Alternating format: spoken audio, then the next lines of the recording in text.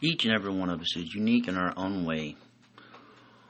All have our own ways of wanting to be what we want, what we desire. Everyone that I know, everyone that I love, every day goes through pain, suffering, torment, hurt, love, happiness. But what is real happiness? What is it that really moves us more than anything? It's love. That's what we all after. That's what we all desire. What we all need and want, really, truthfully, is true love. True love, that is awful, complex conversation. What is true love? Is it the love where someone will tell a little lie to keep from seeing the hurt and the pain in another person's face because of the fact that they don't think they can handle it or stand it? Or is true love complete self-sacrifice for your loved ones? No, true love is loving yourself.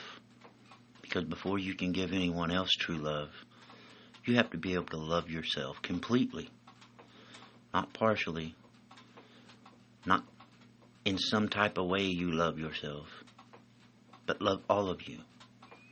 For your faults, your wrongs, and the pain you've caused people, you still have to be able to move past that and love yourself completely.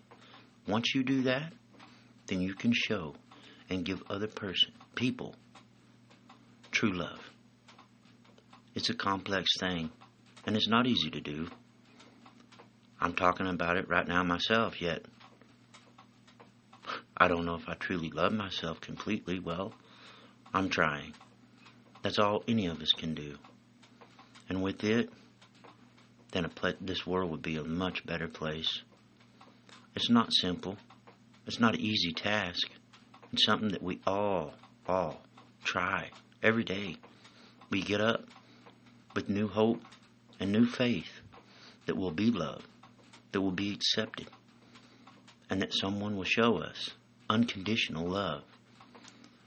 Love is supposed to be something that's reciprocated. I was once told that by a very, very loving individual. Well, the only way we can reciprocate love is if we can do that from ourselves first. That's the hard part. I love the world and I love the people in it.